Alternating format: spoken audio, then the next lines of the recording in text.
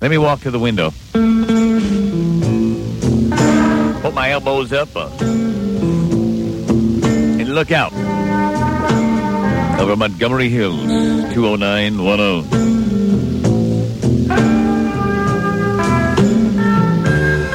There are a lot of stories of sexual impropriety. Gets you in trouble every time. Think.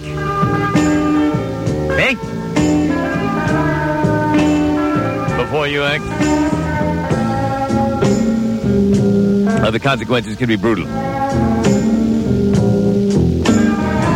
I learned that the hard way, man. I always wanted to take me a ride through the high country. So I took one of those vacations. They just had an article about it, as a matter of fact, in the Washington Post, in the travel section.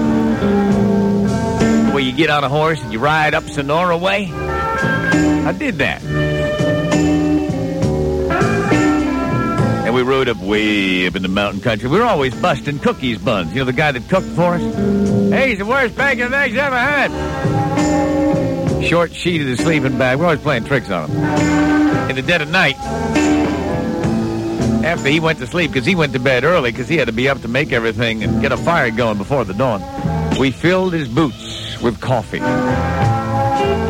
And then we giggled and went to sleep. In the morning, we woke up. He didn't say anything about it. But we saw he was wearing the boots. Well, we went all through breakfast. He didn't say anything about it.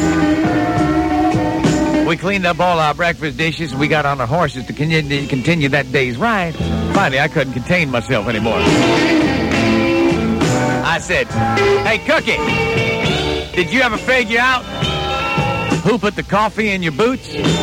He smiled and said, "No, but I know who drank it." Oh, no!